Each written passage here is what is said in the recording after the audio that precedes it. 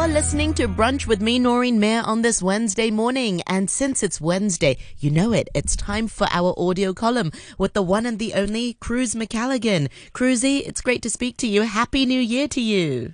Happy New Year! And I hope it's going to be a good one. Yeah, I'm sure it will be. So what have you got for our listeners this morning? I'm going to talk about traffic signals, or traffic lights, rather. Ooh. As in your red, yellow, green, stop, wait, go. I don't know, what do you call them? Yeah, I call them traffic lights. Yeah, traffic lights.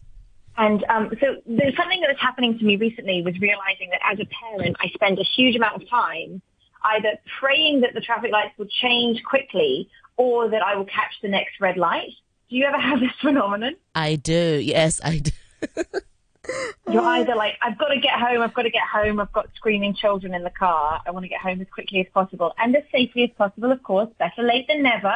But then there's those other times when you're like, oh, I need a red light so I can pop a dummy back in a mouth or throw a snack bag to a child's face or whatever it is, right? So I find like I have a bit of a love-hate relationship with traffic lights as a parent, but I abide by them so much. I am never someone to accelerate through an amber signal.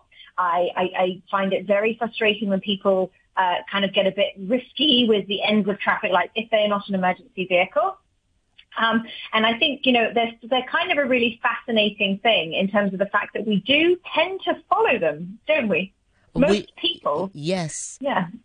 I know. I certainly get frustrated when people are sort of edging you, and you come to a stop when it's almost a red light, when it's an amber light, but you just know the car behind you just really wants you to, you know, rush through it. And I'm like, no, I'm not going to do that. I just put on my hazards, and so they know I'm going to be stopping.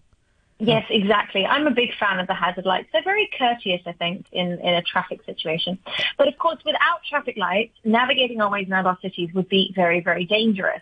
And of course, we understand how they work in terms of like, you know, stop. Like and we teach our kids, right? Like red means stop, green means go. Like it's one of the first things that kids learn. But I wanted to think about the kind of the background of them and some really interesting futuristic things about traffic lights as well. So firstly, if we look at the history of the traffic light, the world's first traffic light was installed in London in 1868. That's a very long time ago, if you think about it. That's a very, very long time ago. And I always think in 1868, was there really enough traffic that you required a light? You know? Exactly. I thought they'd just maybe use a roundabout or something. I thought a roundabout would be a more primitive version, but I suppose maybe since electricity came about, so they wanted to utilize it in the streets. Well, see, actually, the first one didn't include any electricity. They were gas lit and manually operated, and the first one actually exploded less than a month later, seriously injuring the police officer who was operating it.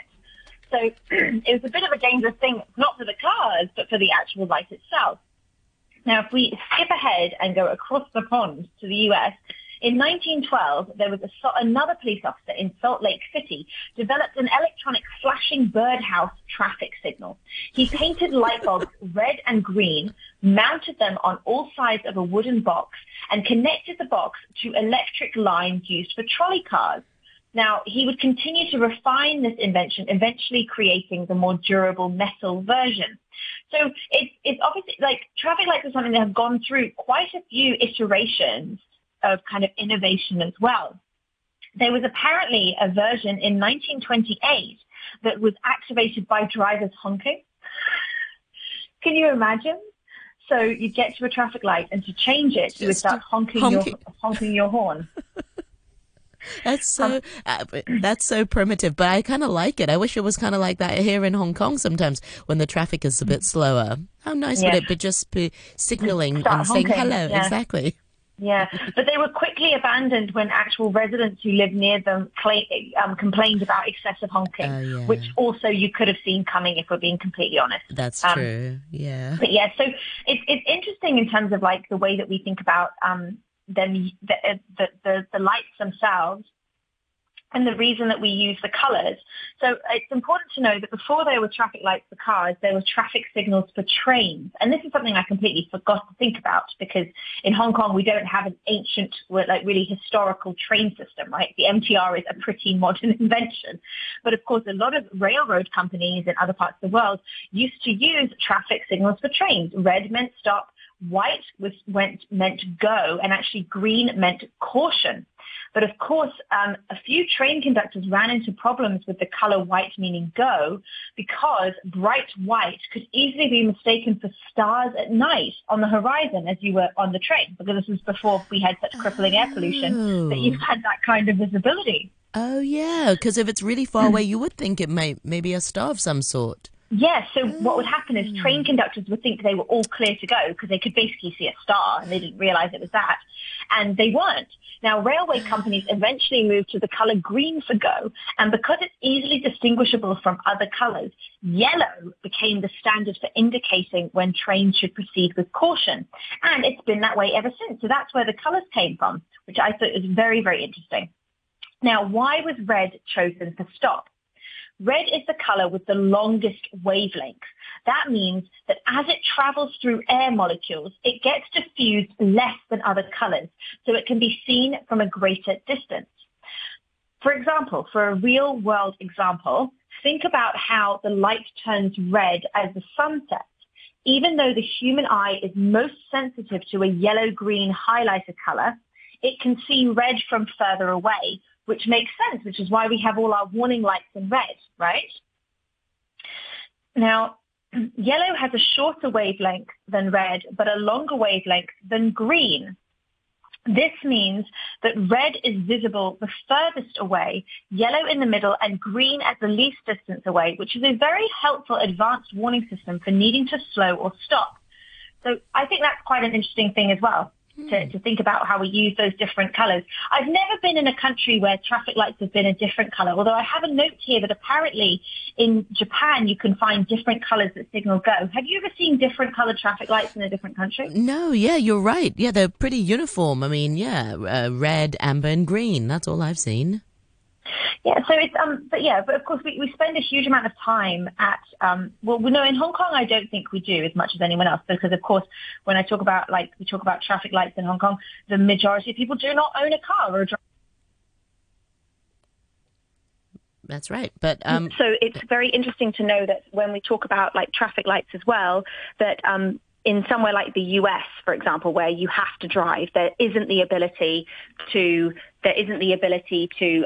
get as great public transportation. Apparently, the average American spends 58.6 hours a year waiting at red lights. Wow, that's a time that we should be using wisely. Maybe listening to the radio or exactly audiobooks. Exactly. Absolutely. So what can we say? Great radio stations would make that wait much shorter. But yeah, so it's very interesting, and I love the fact that there's some sort of universality to traffic lights. You can go pretty much anywhere in the world and understand that red and green, stop and go, right? We kind of all accept this, and it's quite an automated response. It would feel very unnatural to me, or I'm sure seeming to you and to most drivers, to just drive through a red light without any care in the world. Without being in a very emergency situation, right? And I think also, but apparently in quite a few places in the world, like you think about rural country settings as well, that's quite a common thing. People just kind of take them as sort of a hint, but because there's not a lot of traffic, they're not particularly focused on them. Whereas if you're in a city environment, there's a lot more cars, there's a lot more vehicles and stuff like that, which led me to think about how do they actually work? So with traffic signals, is it always a timer-based system? You know what I mean? Like, yeah. I feel like... just the thought of running a red light even when there's no traffic around. I mean, I've done a fair few typhoon shifts where I have to leave, 1 in the morning, and there's like zero traffic, but still I have to stop. You wait. You have to, because it's so scary. It just doesn't sit right, just in case. I don't know. No, and there's literally we're very zero. law-abiding, right? That's the kind of people we are. Yeah, I agree. It would haunt me actually to zoom through a red light signal. I just imagine the next thing being another car T-boning my car. Yeah. Like there's just no, that's what would happen. But even though there's zero cars on the road, but still, I don't know Yeah, why. It's yeah. just... Yeah, but then I think that's a common. There's a lot of psychological studies on that kind of like behavior that we have, and it's because that's how our society operates peacefully, right? We follow these sort of spoken rules, to be honest. Like, just follow the rules. Just follow this rule. It's designed to keep people safe, and if you're ignoring that particular rule, it's dangerous. You know, like we're like, it's just dangerous. Why would you ignore that rule? It's a very good rule to stop when it's a red light.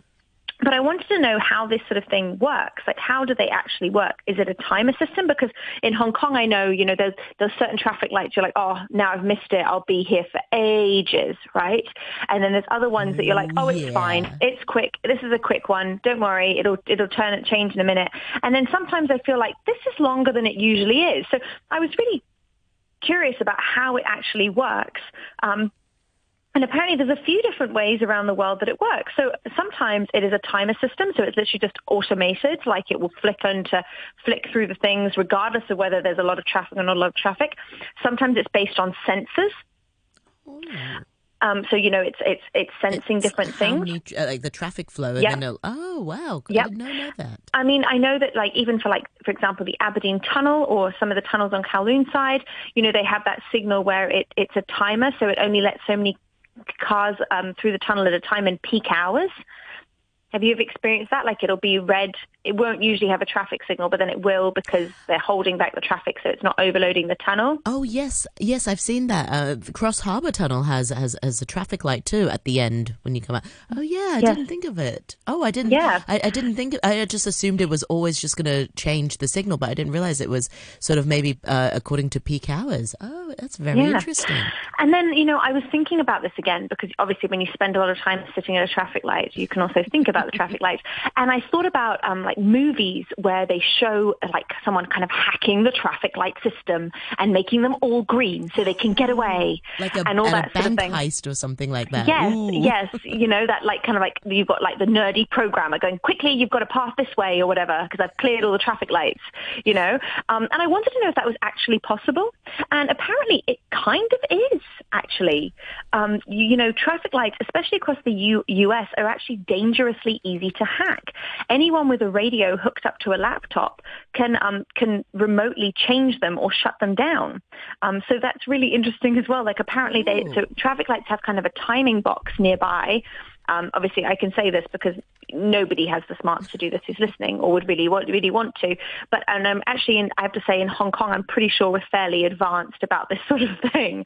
But in other parts of the world where it's like quite a, you know, it's not a huge city or anything like that, there's not that infrastructure, you can kind of just change them if you knew how to.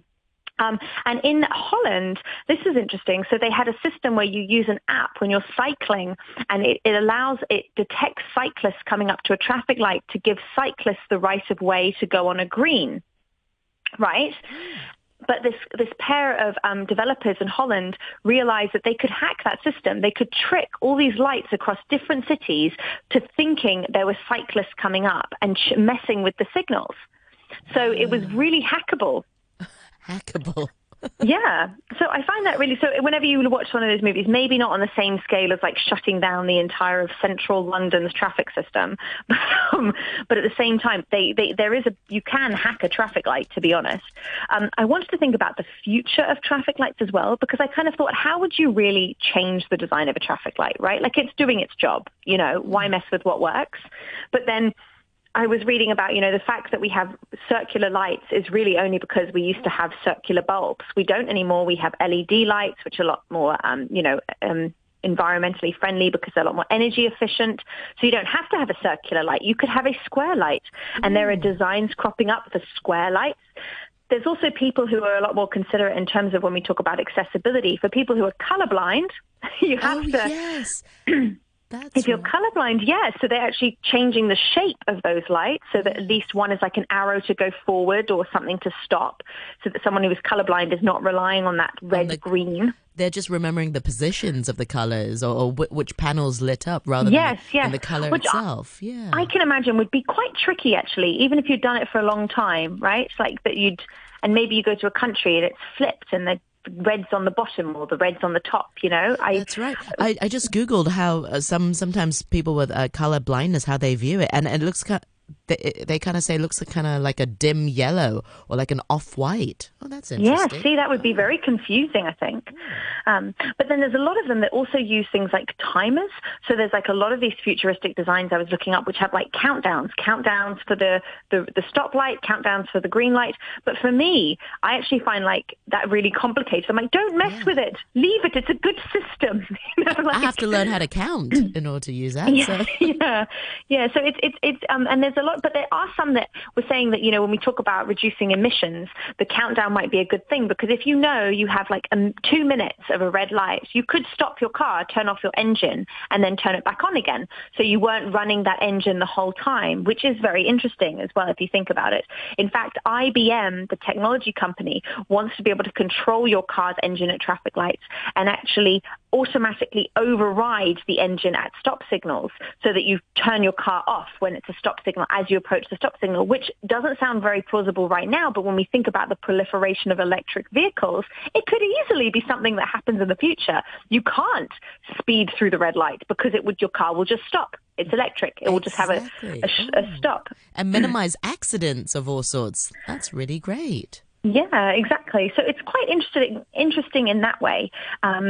But yes, so I don't know, I was thinking, I think about it quite a lot now about traffic lights, but I really like this idea that it's just something that we just do as a as a people. We just follow the rules. But yes, anyway, I was going to say, who knew traffic lights could be so interesting? Cruzy, it's only you that can make it so. It's food for thought. I'm now imagining how nice it would be to have an automated, I suppose there are some cars which are a bit more automated now, but just sort of stopping automatically or coming to a slow, detecting the traffic light and then just coming to a stop. Yeah. That's the one. I have one quote to quickly finish on, which is from a stand-up comedian called Mitch Hedberg. He said, "On a traffic light, green means go and yellow means yield. But on a banana, it's just the opposite. Green means hold on, yellow means go ahead, and red means where the hell did you get that banana?" I like that quote a lot. Well, thank you so much, Cruz, for your sharing for this week's audio column on traffic lights. And I look forward to more chats with you next week. Thank you so much. Take care. Bye for now.